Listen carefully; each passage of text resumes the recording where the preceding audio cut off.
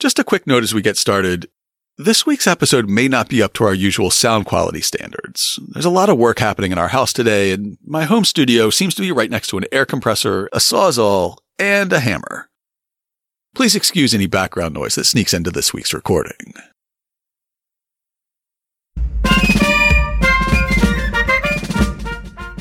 Welcome to Hub History, where we go far beyond the Freedom Trail to share our favorite stories from the history of Boston, the hub of the universe. This is episode 212, The Puritan War on Christmas. Hi, I'm Jake. This week I'll be talking about Christmas in Boston, or actually, the lack thereof. Anyone who knows me knows that I'm not big on celebrating Christmas, so I feel a special affinity with the Puritans this time of year.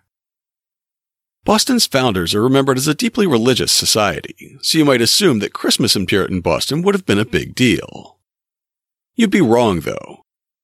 Celebrating Christmas was against the law for decades, and it was against cultural norms for a century or more. But why? What was it about how Christmas was celebrated at the time that made the Puritans want to stamp it out? But before we talk about the Puritan War on Christmas, I just want to thank Christopher L., our latest supporter on Patreon. By sponsoring the show, Christopher and the loyal listeners like him sign up to contribute $2, $5, or even $10 a month to help us cover the cost of making Hub History. We're pretty good about podcasting on a budget, but we still have expenses like web hosting and security, podcast media hosting, storage and backup, audio processing tools, and research databases. Thanks to Christopher and everyone like him, we can focus on research and writing while the finances take care of themselves. If you're not sponsoring the show yet and you'd like to start, just go to patreon.com/hubhistory or visit hubhistory.com and click on the Support Us link. And thanks again to all our new and returning sponsors. I also want to mention that I made a list of 63 books about Boston history that we discussed on the show as part of the Boston Book Club, and I posted it on bookshop.org. If you're looking for something to read, or if you're looking for a gift for the Boston history nerd on your list, purchasing through our affiliate links will help support the podcast and your local bookstore. Just go to hubhistory.com and click on the bookshop link to get started. And now it's time for this week's main topic. I'm going to open this week with my favorite Puritan, Samuel Sewall. Now hold on a second, you might say. Didn't you tell us back in episode 146 about the 1690 siege of Quebec that Sir William Phipps was your favorite Puritan? Not so fast. First of all, I did not say that he was my favorite Puritan. I said I thought he was a contender for the most interesting man in the world. And second of all, he wasn't a real Puritan. I mean, sure, Cotton Mather did baptize him into the church in March of 1690, but that was more about political expediency than spiritual conviction, allowing him to take command of the Massachusetts Bay Colony's military. Samuel Sewall, on the other hand, was a Puritan's Puritan. He was a first-generation Bostonian, having immigrated from England in 1662. He attended Harvard and later worked as the college's second librarian. Although we met his liberal side in episode 191 about the pamphlet The Selling of Joseph, where he argued from scripture that African slavery shouldn't be considered legal or godly, he was generally known as a religious conservative, arguing against changing customs like the legalization of fancy wigs. He's most widely remembered for his role as a judge in the Salem witch trials, a position to which he was appointed by the interesting Sir William Phipps, and then for his public apology for that same role. In the diary that he kept for over a half-century, from 1673 to 1729, he recorded how he stood up in church on a fast day and announced that he was sensible of the guilt contracted through the court held at Salem, and that he desired to take the blame and shame of it, asking the pardon of men, and asking the congregation to pray with him that God would also forgive him. The diary entry about that apology was written in January 1697, and it came just a few pages after the entry for Christmas Day, December 25th, 1696. On that day, Sewall wrote, he buried his daughter Sarah in the family tomb. She'd just turned 2 years old. He stood in the tomb and reflected on the coffins of his parents, his in-laws, and 6 of his own children all stacked close together. He ordered Sarah's coffin, the 7th, to be placed across the feet of his parents. Then he started walking home. Even in the midst of the grief of such a terrible day, Sewell couldn't restrain himself from noting, "Many went to church this day. Met them coming home from church as I went to the tomb." Now you might say to yourself, Puritans coming home from church? That's the most natural thing in the world. Well, sure, except for one thing. December 25th, 1696 was a Tuesday. When he wasn't mourning a dead child, Samuel Sewell spent decades noting how people in Boston observed, or more properly in his view, didn't observe, December 25th. It was very important to Samuel Sewell that commerce continued as usual on these days, that people didn't avoid their work, and that there were no public celebrations. In 1694 he wrote, "Tuesday, December 25th. Shops are open, men at work. Carts of pork, hay, coal, and wood come to town as on other days. Mr. McCarty's shop is open." In 1697 he reported, "Snowy day. Shops are open and carts and sleds come to town with wood as formerly, save what abatement may be allowed on account of the weather." His family had a close call that year when, despite his instruction not to participate in Christmas keeping, one of his children nearly gave in to peer pressure and attended church services on Christmas. "I took occasion to dehort mine from Christmas keeping and charged them to forbear. Joseph tells me that though most of the boys went to the church, yet he went not." His entries for 1704 and 1705 are nearly identical, writing in 1704, "December 25th, Monday. A storm of snow, yet many sleds come to town with wood, hoops, coal, etc., as is usual." And in 1705, "Tuesday, December 25th. Very cold day, but serene morning. Sleds, sleighs, and horses pass as usual, and shops open." There are similar entries in 1706, 1713, 1717. Even in the midst of another family tragedy, he found the time to write a note about how business didn't stop for Christmas in Boston. After his 5-month-old granddaughter died in 1711, he went to Brookline for the day, writing, "Comforted my son and daughter what I could, prayed with them and took leave. Got home a little after sunset. We had much ado to get along for the multitude of sleds coming to town with wood and returning. It was very important to him that he got caught in market traffic on the way back to Boston, despite the fact that it was December 25th. Without the family tragedy, he took similar satisfaction in the traffic he encountered in 1716. Tuesday, December 25th. Shops are open and sleds come to town as at other times. I went to Cambridge and found the ferry boat crowded much with passengers coming to town, and so going back on my return." In fact, so many of Sewell's Christmas Day diary entries are like that, it's more interesting to take note of the exceptions. Like in 1703, when he noted disapprovingly that the Christmas keepers had a very pleasant day. Or in 1714, when Christmas fell on a Saturday and Samuel Sewell decided to go to church that Sunday, December 26th. He attended the New North Church in the North End. Lord's Day, December 26th. Mr. Bromfield and I go and keep the Sabbath with Mr. John Webb and sit down with that church at the Lord's table. I did it to hold communion with that church, and, so far as in me lay, to put respect upon that affronted, despised Lord's Day. For the Church of England had the Lord's Supper yesterday, the last day of the week, but will not have it today, the day that the Lord is made. And General Nicholson, who kept Saturday, was this Lord's Day rummaging and chittering with wheelbarrows, etc., to get aboard at the Long Wharf and firing guns at setting sail. I thank God I heard not, saw not anything of it, but was quiet at the New North. Not forbearing labor and going to meeting on the Sabbath was bad enough, but Samuel Sewell's discomfort with and disapproval of keeping Christmas went far deeper than that. As we'll see, the Puritans had religious reasons why they didn't celebrate Christmas that far predated their colonization of the Massachusetts Bay.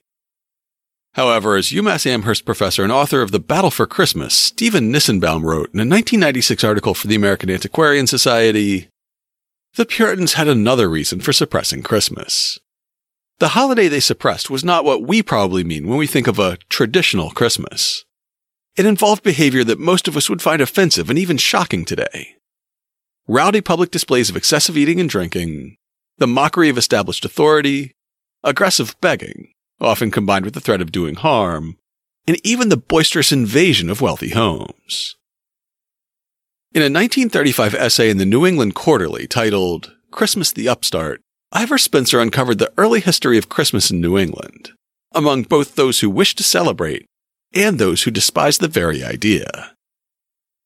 He was writing just a few years after Boston's tercentennial, at a time when both religiosity and nostalgia for what were mistakenly thought of as simpler times were at their peak. I think he set out to deliberately scandalize his readers when he accurately noted that the festivities were not the sort we know today.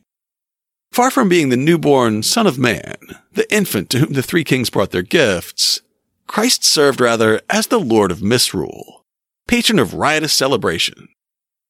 It was in his name that the wassail bowl passed and toasts were given, and before the prolonged feasting was over, the jails were usually filled with drunken roisterers. It's fairly obvious why a society that saw a pathway to heaven through hard work, scriptural study, and temperate denial of earthly pleasures would be threatened by a season of misrule, wassailing, and mummery. However, they were fighting against the tide in some ways. By the early 17th century, when first the Plymouth Pilgrims and then the Boston Puritans immigrated from those shores, Christmas traditions had been firmly rooted in England for centuries. Nissenbaum's article explains, "It may seem odd that Christmas was ever celebrated in such a fashion, but there was a good reason. December was the major punctuation mark in the rhythmic cycle of work in northern agricultural societies, a time when there was a minimum of work to be performed. The deep freeze of midwinter had not yet set in. The work of gathering the harvest and preparing it for winter was done, and there was plenty of newly fermented beer or wine, as well as meat from freshly slaughtered animals, meat that had to be consumed before it spoiled. St. Nicholas, for example, is associated with the Christmas season chiefly because his name day, December 6th, coincided in many European countries with the end of the harvest and slaughter season. In a society that only recently emerged from feudalism, and where most people lived a strictly subsistence lifestyle, the temptation to act out during a season of relative ease and plenty would be hard to resist. Especially when, as it was before the rise of Puritanism, the dominant culture encouraged such diversions. Nissenbaum's description of the seasonal celebration continues, "Christmas was a season of misrule, a time when ordinary behavioral restraints could be violated with impunity. It was part of what one historian has called the world of carnival. The term carnival is rooted in the Latin carne and val, farewell to flesh. And flesh refers here not only to meat, but also to sex, to activities both carnivorous and carnal. Christmas misrule meant that not only hunger, but also anger and lust could be expressed in public. Often people blackened their faces or disguised themselves as animals or cross-dressed, thus operating under a protective cloak of anonymity. The late 19th century historian John Ashton reports one episode from Lancashire in 1637, in which the man selected by a crowd of revelers as Lord of Misrule was publicly given a wife, in a ceremony led by a man dressed as a minister. He read the entire marriage service from the Book of Common Prayer. Thereupon, as Ashton noted in proper Victorian language, the affair was carried to its utmost extent." By the time the Arbella fleet sailed for Boston, Puritanism had been in ascendancy in England for a half-century, and public celebration of Christmas and other saints' days was in decline. Back in England, Puritans were never more than a plurality or a very slim majority of the population. But among the Puritan dissenters who packed up and moved to Boston in 1630, they were the near-unanimous majority. Christmas was never able to establish a beachhead in Massachusetts, much like it had been rejected by the Puritan separatist neighbors in Plymouth. The so-called Pilgrims, who established their colony about a decade before Massachusetts Bay, set the tone for Christmas early. Thomas Prince's New England Chronology describes how December 25th, 1620 found the Pilgrims still living on board the Mayflower. They spent the day trying to build a communal shelter, which would be the first building in Plymouth.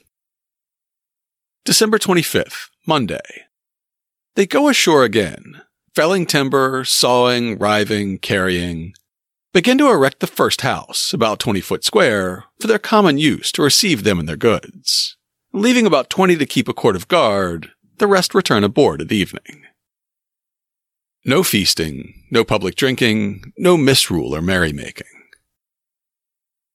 Just 1 year later, however, the first challenge appeared, after the original colonists were joined by a new company of mostly young, unmarried men who arrived on the ship Fortune. In his History of Plymouth Plantation, Governor William Bradford described December 25th, 1621. On the day called Christmas Day, the governor called them out to work as was usual, but the most of this new company excused themselves and said it went against their conscience to work on that day. So the governor told them that if they made it a matter of conscience, he would spare them till they were better informed. So he led away the rest and left them. But when they came home at noon from their work, he found them in the streets at play, openly, some pitching the bar and some at stool ball and such like sports. So he went to them and took away their implements and told them that it was against his conscience that they should play in others' work. If they made keeping it a matter of devotion, let them keep their houses. But there should be no gaming or reveling in the streets. Since which time nothing has been attempted that way, at least openly. Setting a pattern that would hold to a greater or lesser degree across New England for almost 200 years, Bradford highlighted his willingness to overlook the group's forbearance from labor, itself seen as a sin, if they wanted to spend the day in quiet prayer and reflection. It was only public displays of festivity that had to be eliminated. When John Winthrop and his Arbella fleet arrived in the city upon a hill a decade later, the New England chronology notes that their first Christmas in the New World fell on a Saturday. But it was considered such an insignificant date that without notable weather or the arrival of a ship in Boston Harbor, nothing was recorded for the day. December 24th. Till this time, there was for the most part fair open weather, with gentle frosts in the night. But this day the wind comes northwest very sharp and some snow, but so cold that some of their fingers froze and in danger to be lost. It then skips to December 26th, Lord's Day. The rivers are froze up, and they of Charlestown could not come to the sermon at Boston until the afternoon at high water. In the early years of the Massachusetts Bay Colony, the Court of Assistants was not shy about introducing laws that strictly regulated personal behavior. In 1631, they ordered that anyone who owned cards, dice, or gaming tables should make away with them before the next meeting of the court. The following year, they implemented a 1-pence fine on anyone taking tobacco in public. Over the coming decades, they banned Quakers and Baptists from worshiping, men from wearing wigs, and women from curling their hair, and they implemented harsh corporal punishments for extramarital sex.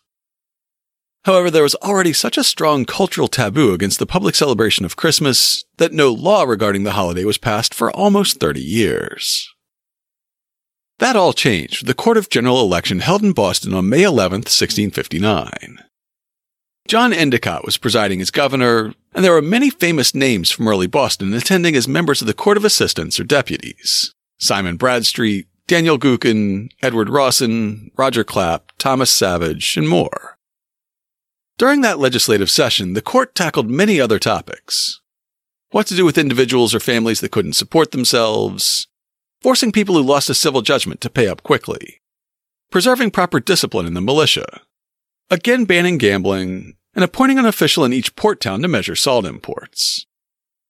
The session also banished 6 suspected Quakers from the province on pain of death, and it authorized the county treasurer in Salem to sell a couple into indentured servitude in Barbados for not paying a civil judgment against them as Quaker sympathizers. With Governor Endicott's blessing, the court also debated and passed a law prohibiting Christmas keeping. It said, "For preventing disorders arriving in several places within this jurisdiction, by reason of some still observing such festivals as were superstitiously kept in other countries, to the great dishonor of God and offense of others, it is therefore ordered by this court and the authority thereof, that whosoever shall be found observing any such day as Christmas or the like, either by forbearing of labor, feasting, or any other way, upon any such accounts as aforesaid, every such person so offending shall pay for every such offense 5 shillings, as a fine to the county." But if the cultural mores against celebrating the Nativity had been successful for nearly a century, first in Old England and now in New, why was legislation necessary at all? In his article on Christmas in early New England, Stephen Nissenbaum points out, Laws are not made, of course, unless there are people who are engaging in the forbidden activity. And the Massachusetts Bay Law of 1659, like Governor Bradford's earlier report, suggests that there were indeed people in Massachusetts who were observing Christmas in the late 1650s. The law was clear on this point. It was designed for preventing disorders. The wording of the law also implied that the authorities were concerned chiefly, as Governor Bradford had been, not with private devotion, but with what the law termed disorders.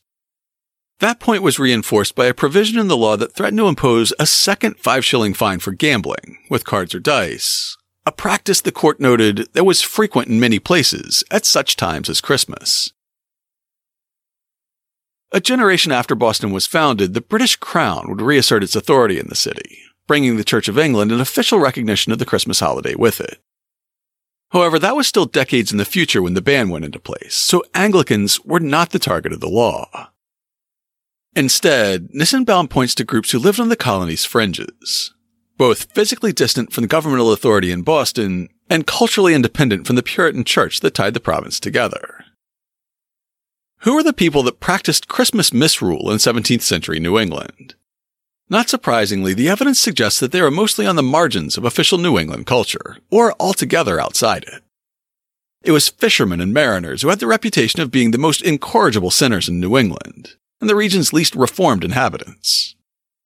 Maritime communities such as Nantucket, the Isles of Shoals, and especially the town of Marblehead were notorious for irreligion, heavy drinking, and loose sexual practices.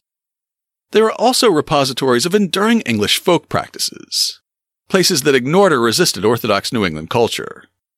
It is no coincidence that Marblehead was also a site of ongoing Christmas keeping.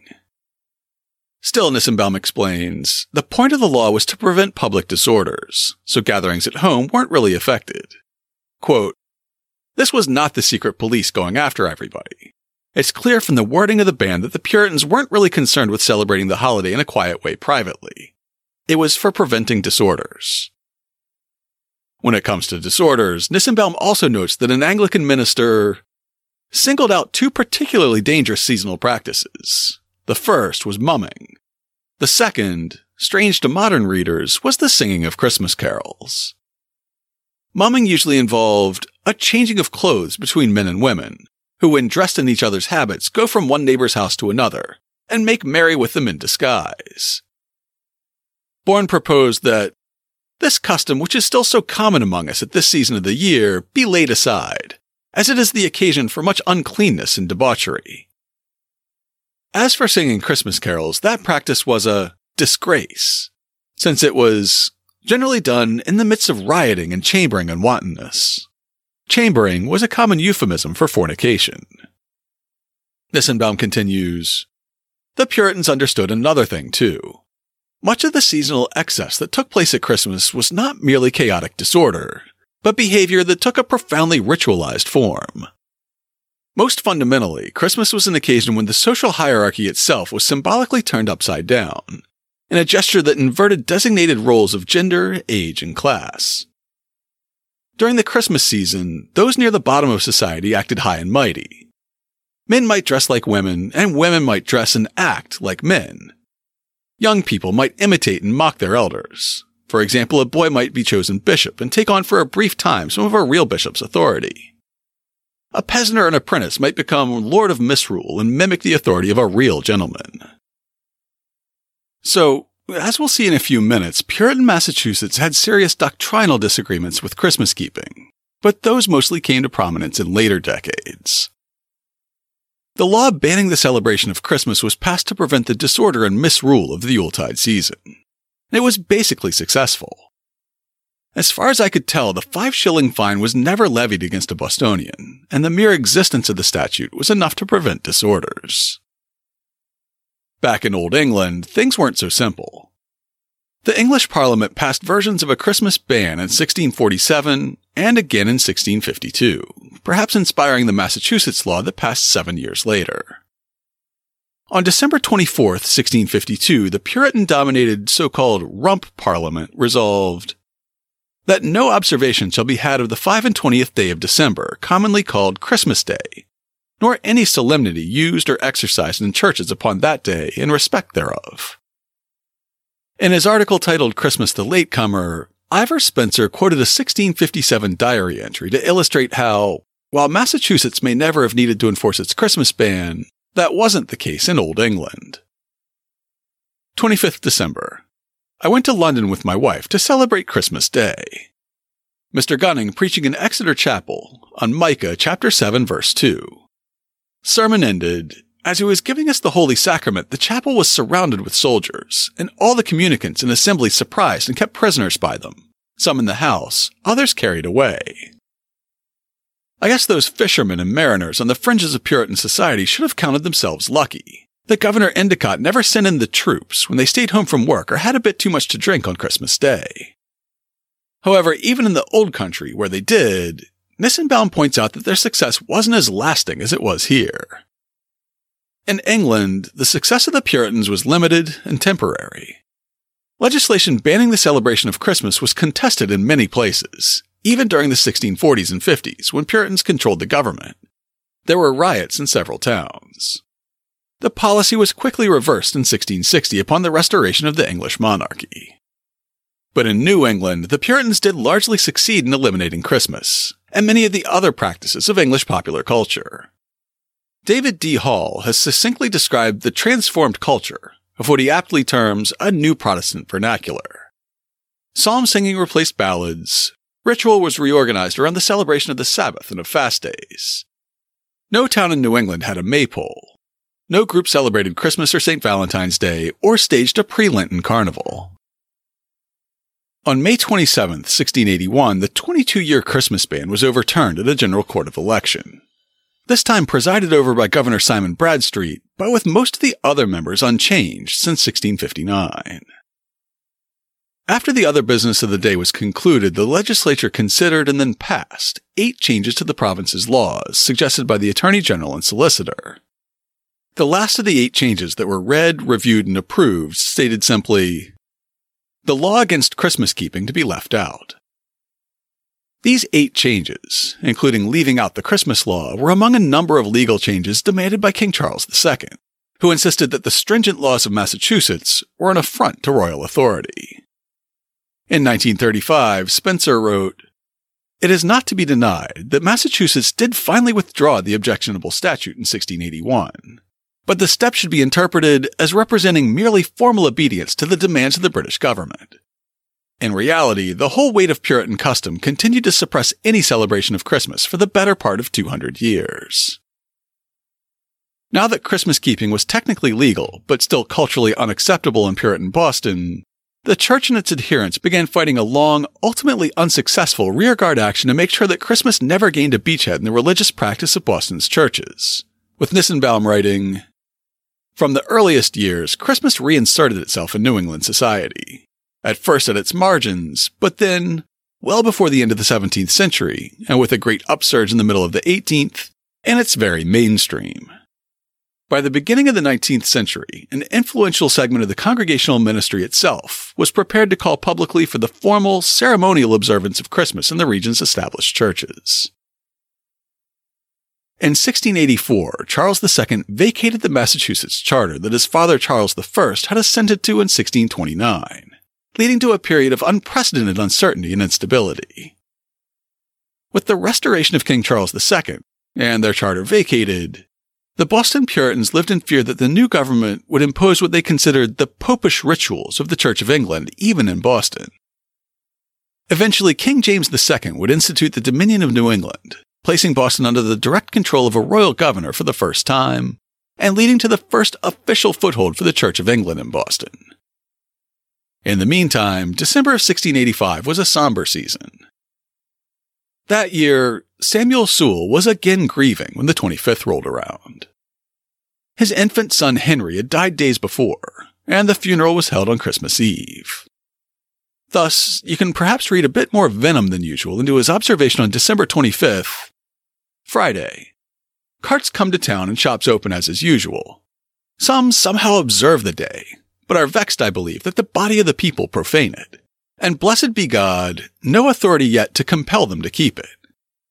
A great snow fell last night, so this day and night very cold. With the knowledge that the authority to compel Christmas keeping might arrive at any time, Increase Mather, one of the most influential Puritan ministers of the era, gave a sermon in 1685 titled Testimony Against Several Profane and Superstitious Customs Now Practiced by Some in New England. The 4-part sermon included an argument against Christmas keeping in 7 sections. 1. In the pure apostolical times, there was no Christ Mass day observed in the Church of God. We ought to keep to the primitive pattern. 2. The word Christ Mass is enough to cause such as are studious of Reformation to dislike what shall be known by a name so superstitious. 3. It can never be proved that Christ's nativity was on the 25th of December. 4. Though the particular day of Christ's nativity is now unknown to the world, yet it seems most probable that he was born in the latter end of September, or in the beginning of October. 5. God, in His Word, has nowhere appointed Christians to keep an anniversary holy day in commemoration of Christ's nativity. 6. Christmas holidays were at first invented and instituted in compliance with the pagan festivals of old, observed at that very time of year. 7. The generality of Christmas keepers observe that festival after such a manner as is highly dishonorable to the name of Christ. Each of the 7 sections contained a lengthy argument from Scripture, but the last one is what the Puritans seemed most concerned about. How few are there comparatively that spend those holidays, holy days as they're called, after a holy manner? But they are consumed in computations, in interludes, in playing at cards, in revellings, in excess of wine, in mad mirth. Will Christ the Holy Son of God be pleased with such services? Just after this manner were the Saturnalia of the heathen celebrated. Saturn was the gaming god, and the feast of Christ's nativity is attended with such profaneness as that it deserves the name of Saturn's Mass, or of Bacchus, his Mass, or if you will, the Devil's Mass, rather than to have the holy name of Christ put upon it. Men dishonor Christ more in the 12 days of Christmas than in all the 12 months besides. And that is the way to honor Christ? The love feasts, though in themselves lawful, which began in the apostles' times, were wholly laid aside amongst Christians, because they had been an occasion of riotous abuses. There is much more reason to omit the observation of Christmas festivities, which have brought a deluge of profaneness upon the world. The scandal of them calls for their abolition. Mather concluded, I can remember the time when for many years, not so much as one of all these superstitious customs was known to be practiced in this land. By that, he meant not only Christmas keeping, but also the other profane customs he argued against. Gambling, drinking a toast to someone's health, cockfighting, and observing the saints' days. They are good nowhere, but in New England they are 1,000 times worse than in another place. This has been Emmanuel's land. New England was and over ought to be a land of uprightness. But shall men do such things in a land of uprightness where the word of God and the ministers of God have taught them better? Is it no provocation to defile the Lord's land? To my knowledge, the first generation of Christians came into this wilderness with the hopes that their posterity here would never be corrupted with such vain customs. Ask such of the old standers as are yet living if it were not so. Methinks I hear the Lord speaking to New England as once to Israel. I planted thee a noble vine, wholly a right seed. How then art thou turned into the degenerate plant of a strange vine? It turns out that the degenerate plant that Increase Mather was familiar with couldn't hold a candle to the tendrils that took root in Boston the following year. Have I tortured that plant analogy enough?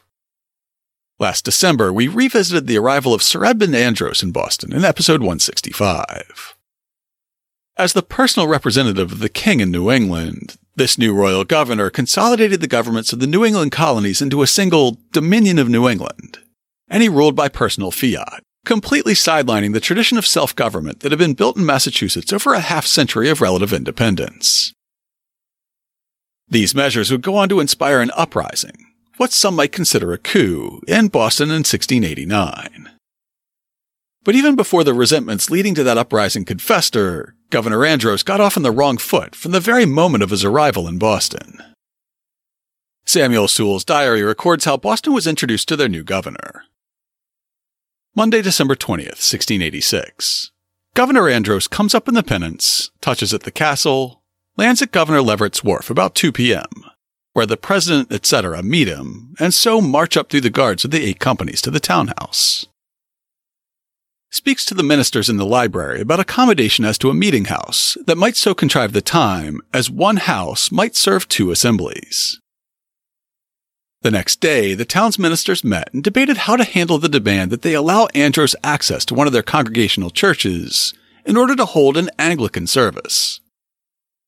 The very notion was offensive, and after much reflection, Sewall writes, "'Twas agreed that could not with good conscience consent that our meeting houses should be made use of for the common prayer worship." The minister at Third Church, what we know as Old South Meeting House, would later be more or less coerced into turning over the keys to the church and allowing an Anglican service to be held once a week. But before any of those details could be worked out, Governor Andros had urgent business. The Church of England had no grudge against Christmas keeping, and that's exactly what the governor planned to do. Sewall continues, Saturday, December 25th. Governor goes to the townhouse to service forenoon and afternoon, a redcoat going on his right hand and Captain George on the left. Shops open today generally, and persons about their occasions. Some, but few, carts at the town with wood, though the day exceeding fair and pleasant. Notice that even though he noted the service held by Andros at what we now call the Old State House, he was also happy to point out that the shops were open and the trade in Boston's streets was brisk. Even though it would be an uphill battle, because Increase Mather had just gotten done calling Christmas the Devil's Mass and saying that it dishonored Christ, Governor Andros intended to reinstitute Anglican customs, including Christmas. Stephen Nissenbaum wrote, Andros knew well the significance of subverting the Puritan Sabbath and reimposing the old seasonal calendar, Christmas very much included. Andros encouraged the residents of the colony to keep Christmas and other seasonal holidays. A few Bostonians celebrated Shrove Tuesday, meaning Mardi Gras, by dancing in the streets, and a maypole was erected in Charlestown. Now, the American Antiquarian Society was originally founded by Isaiah Thomas. If you've been listening to the show for a while, you may have heard our profile of Thomas way back in episode 26. He was a printer, a patriot, and the publisher of the Massachusetts Spy. When he fled Boston as war broke out in 1775, he ended up settling in Worcester, and that's where he used his fortune to set up the American Antiquarian Society. It's an amazing historical resource, and because of its founder's profession and interest, it focuses on print culture. That perhaps explains why the essay Stephen Nissenbaum produced in partnership with them focuses so much on printed materials, like sheet music, broadsheets, and almanacs. Before the Andros administration, no New England almanac had mentioned Christmas or the Saints' Days. However, the first almanac produced during his administration made it very clear to readers what the new official position was. But in his 1687 almanac, Tully boldly labeled December 25th in capital letters as Christmas Day, and he also added every one of the red letter days recognized by the Church of England. December 21st thereby became St. Thomas. December 26th was St. Stephen, and December 27th was Innocents. In all likelihood, Tully used capital letters simply because his Boston printer did not have any red ink. The following year, Tully's almanac was published with the official imprint of Andros's deputy Edwin Randolph on the title page. It was a dramatic assertion of authority over the printed word. This offense lingered. And in 1706, long after the Glorious Revolution and after the expulsion of Andros, Samuel Sewall notes how he made some constructive edits to an almanac that was being prepared for printing in Boston. August 18th. Yesterday, the governor committed Mr. Holiak's almanac to me. And looking it over this morning, I blotted against February 14th, Valentine, March 25th, Annunciation of the Blessed Virgin, April 24th, Easter, September 29th, Michaelmas, December 25th, Christmas, and no more. King Charles Martyr was lined out before I saw it. I touched it not. While Governor Andros brought the Anglican Church to Boston, founding King's Chapel, which would be the first church in Boston to hold regular Christmas ceremonies, and for years the only church to decorate for the season, his personal influence in Boston was relatively short-lived. After about 2.5 years, he was ousted in an April 1689 coup. However, in his article on the rise of Christmas, Ivor Spencer pointed out that Anglicans weren't the only ones keeping Christmas in late 17th century Boston. A second religious denomination that observed the day was the French Huguenot Church, but this group was always very small in numbers in New England. It was represented by an organized church in Boston as early as 1687.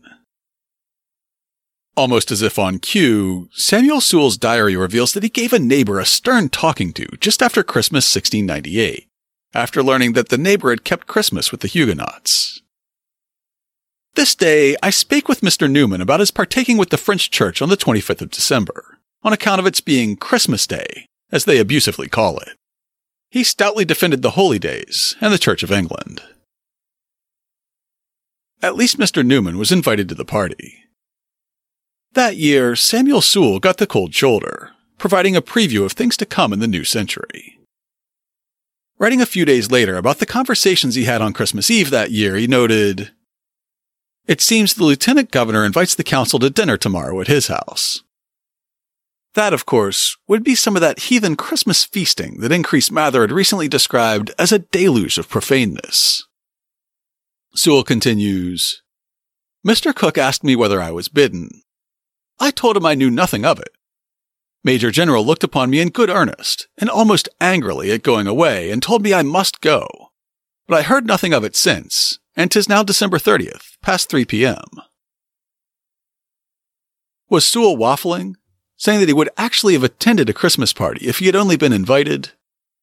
It seems unlikely, as someone with as much wealth and influence as Samuel Sewall could probably show up to any party he wanted to.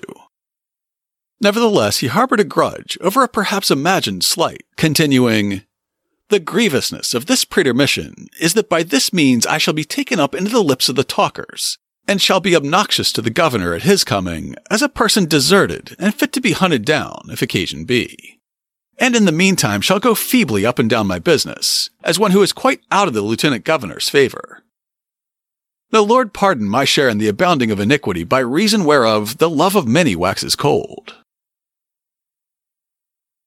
As the 17th century turned to the 18th, Samuel Sewall's empty social calendar wasn't the only sign that the Puritan Church was relaxing its stranglehold on Boston's religious culture.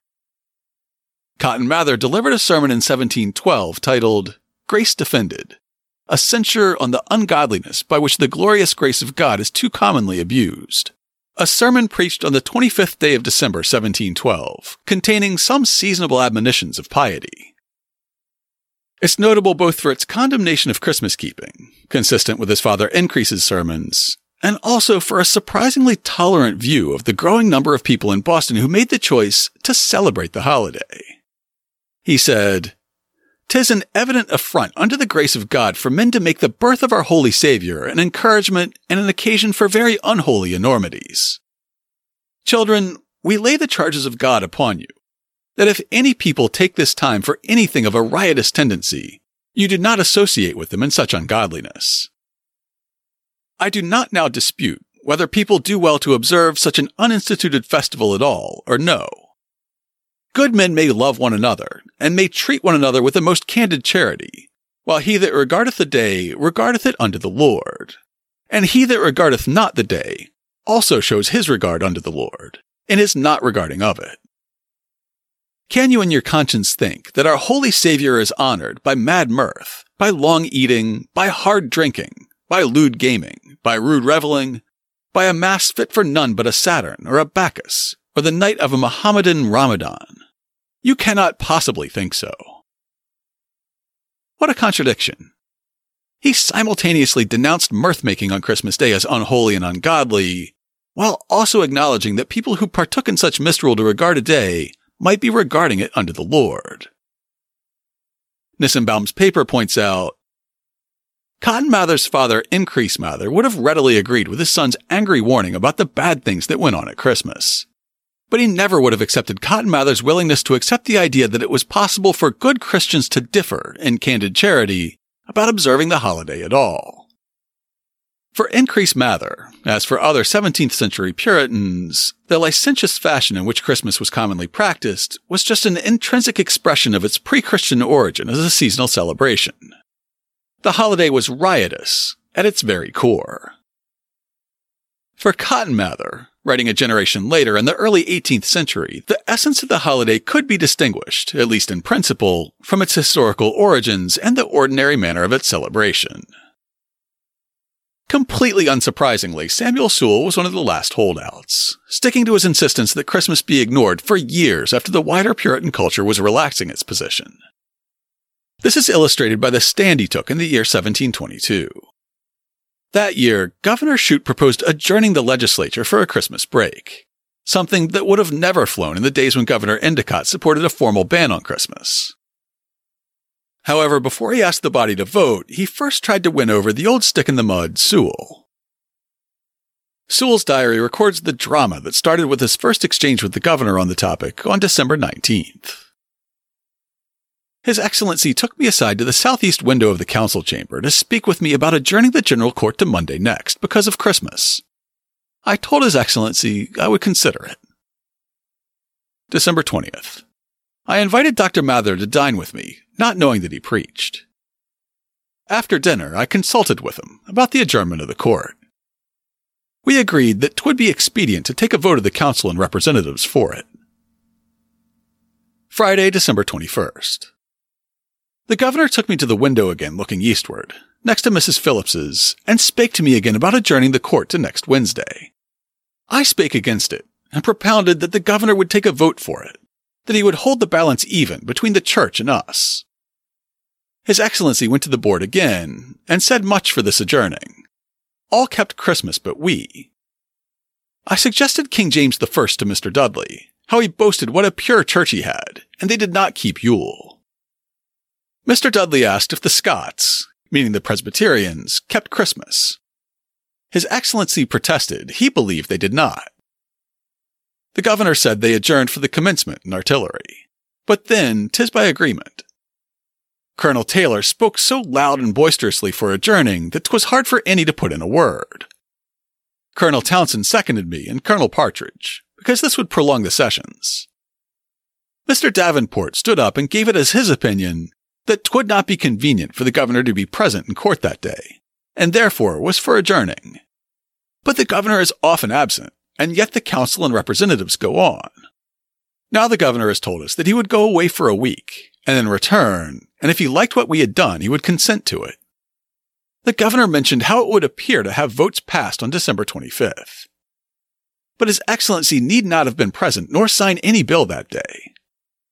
I said the dissenters came a great way for their liberties, and now the church had theirs, yet they could not be contented, except they might tread all others down. After 3 days of heated debate, Mr. Sewall lost. Saturday, December 22nd. About a quarter of an hour before 12, the governor adjourned the court to Wednesday morning 10 o'clock, and sent Mr. Secretary into the House deputies to do it there.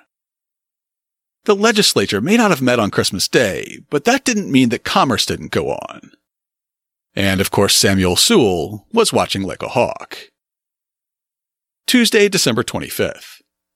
I chose to stay home and not go to Roxbury Lecture. The shops were open, and carts came to town with wood, hoop poles, and hay, as at other times. Being a pleasant day, the street was filled with carts and horses.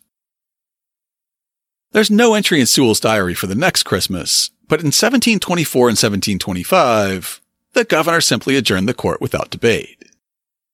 1724, December 24th. Court is prorogued to the 20th of January, just about 11 o'clock. December 25th.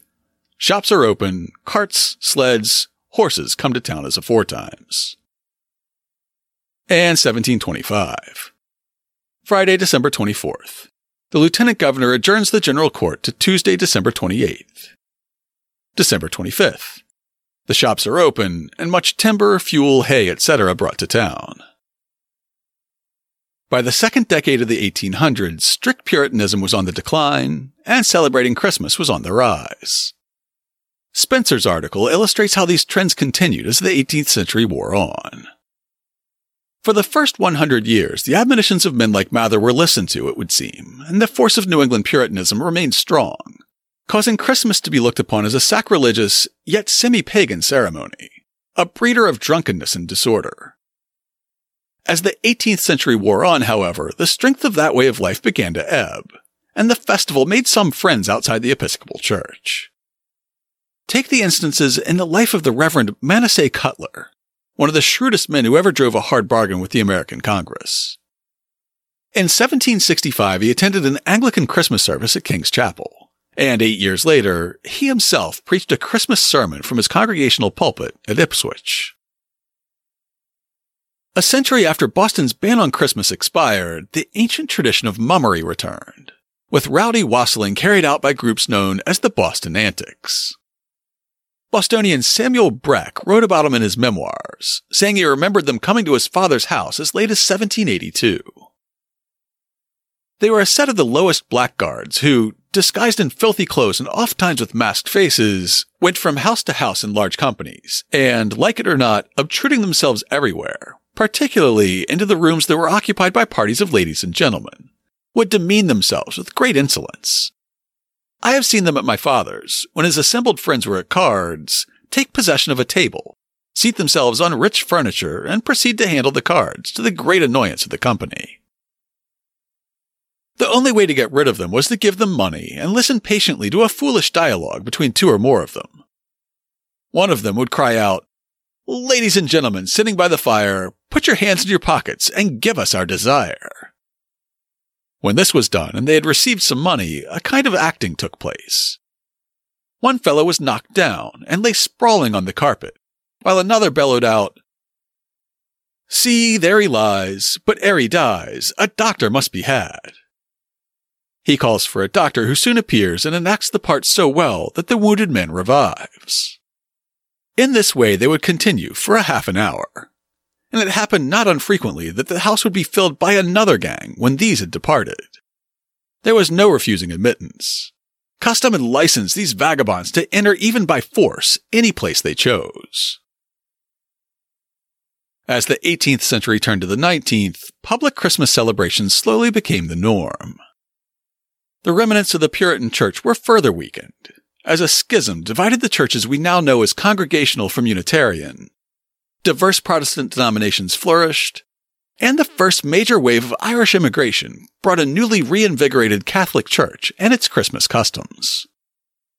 Starting in the 1840s, a few businesses closed on Christmas Day, and in the late 1840s, newspapers stopped delivering on the day.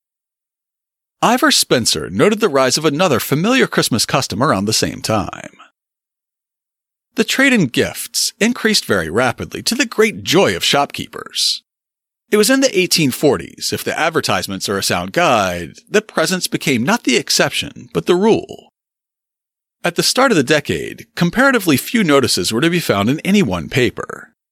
By 1850, on the other hand, a Boston editor was whimsically telling his readers that one might almost as well attempt to number the sands on the seashore as to enumerate the various articles used as gifts. Soon, states started making December 25th an official holiday, and as Spencer wrote, Massachusetts joined their ranks in 1856, but did not content itself with respite merely from financial business. The legislators provided also that the general court should not sit except for the transaction of extraordinary matters, that no trials should be held by the judiciary, and that all public offices should be closed. I'm sure Samuel Sewall turned over in his grave. That same year, old H.W. Longfellow marked the holiday with a melancholy entry in his diary. 25th. Not a very merry Christmas.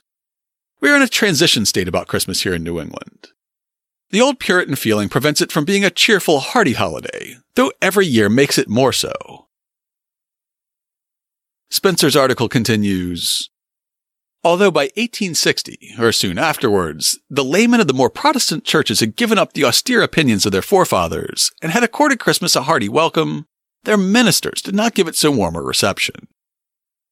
Only the passing of years induced the latter to forget the increasingly unpopular doctrines of their imposing and pious predecessors. even in the year Spencer's essay was published, there were some official acknowledgments of Congregationalism's austere Puritan past. In 1935, the obviously closed doors of the older New England churches on Christmas morning act as a reminder of the old puritanical prohibitions. But in every other regard, the old taboos have been forgotten. No longer does Santa Claus suggest the devil. No more are presents looked upon with suspicion. No clergymen denounce reckless mirth and impious feasting. Vanished is the Lord of Misrule. Now the stately windows of Boston blaze with candles on Christmas Eve, and strolling singers chant the carols of the Middle Ages up and down the streets of Beacon Hill. Today, of course, keeping Christmas is by far the dominant custom in Boston and beyond. But it's a largely secular, entirely commercialized Christmas that neither the Puritans nor their Anglican antagonists would recognize. I find myself as a non-Christian in the odd position of both not celebrating Christmas, but also not approving of the way that most people do celebrate it. After decades of reflection, I can't see a reason to observe Christmas if not to celebrate the birth of a savior. However, like Governor Bradford of Plymouth, I think that if you want to celebrate Christmas, it should be a matter of devotion. It should be a day of quiet prayer and reflection, without reveling in the streets. Like Cotton Mather, I find myself wondering how the Christian Messiah is honored by mad mirth and rude reveling. As someone standing on the outside and looking in, it doesn't seem like the performative acts of charity carried out during the season honor the one who commanded, "When thou doest thine alms, do not sound a trumpet before thee as the hypocrites do in the synagogues and in the streets, that they may have the glory of men. Verily I say unto you, they have their reward. But when thou doest alms, let not thy left hand know what thy right hand doeth, that thine alms may be in secret, and thy Father, which seeth in secret himself, shall reward thee openly." Likewise, it doesn't seem possible that spending huge sums of money in the Christmas shopping season is the right way to honor a guy who drove the money changers out of the temple. And giving or receiving elaborate gifts and acquiring more possessions is hardly in keeping with the advice he gave a rich man who asked how to get to heaven. "If thou wilt be perfect, go and sell all that thou hast, and give it unto the poor, and thou shalt have treasure in heaven. Then come and follow me." To learn more about Christmas in early Boston, check out this week's show notes at hubhistory.com/212. I'll have links to the articles by Ivor Spencer and Stephen Nissenbaum that I quoted from so extensively, as well as Nissenbaum's book, The Battle for Christmas. I'll link to the anti-Christmas sermons of Increase and Cotton Mather, the text of the 1659 Christmas ban and its 1681 repeal, and Thomas Prince's New England Chronology. I'll also include the diaries of Samuel Breck, William Bradford, and of course Samuel Sewall, my favorite Puritan. If you'd like to get in touch with us, you can email us at podcast@hubhistory.com. We're Hub History on Twitter, Facebook, and Instagram. Or you can go to hubhistory.com and click on the Contact Us link. While you're on the site, hit the subscribe link and be sure that you never miss an episode. If you subscribe on Apple Podcasts, please consider writing us a brief review. If you do, drop us a line. I'll send you a Hub History sticker as a token of appreciation. That's all for now. Stay safe out there, listeners. And don't travel for Christmas this year.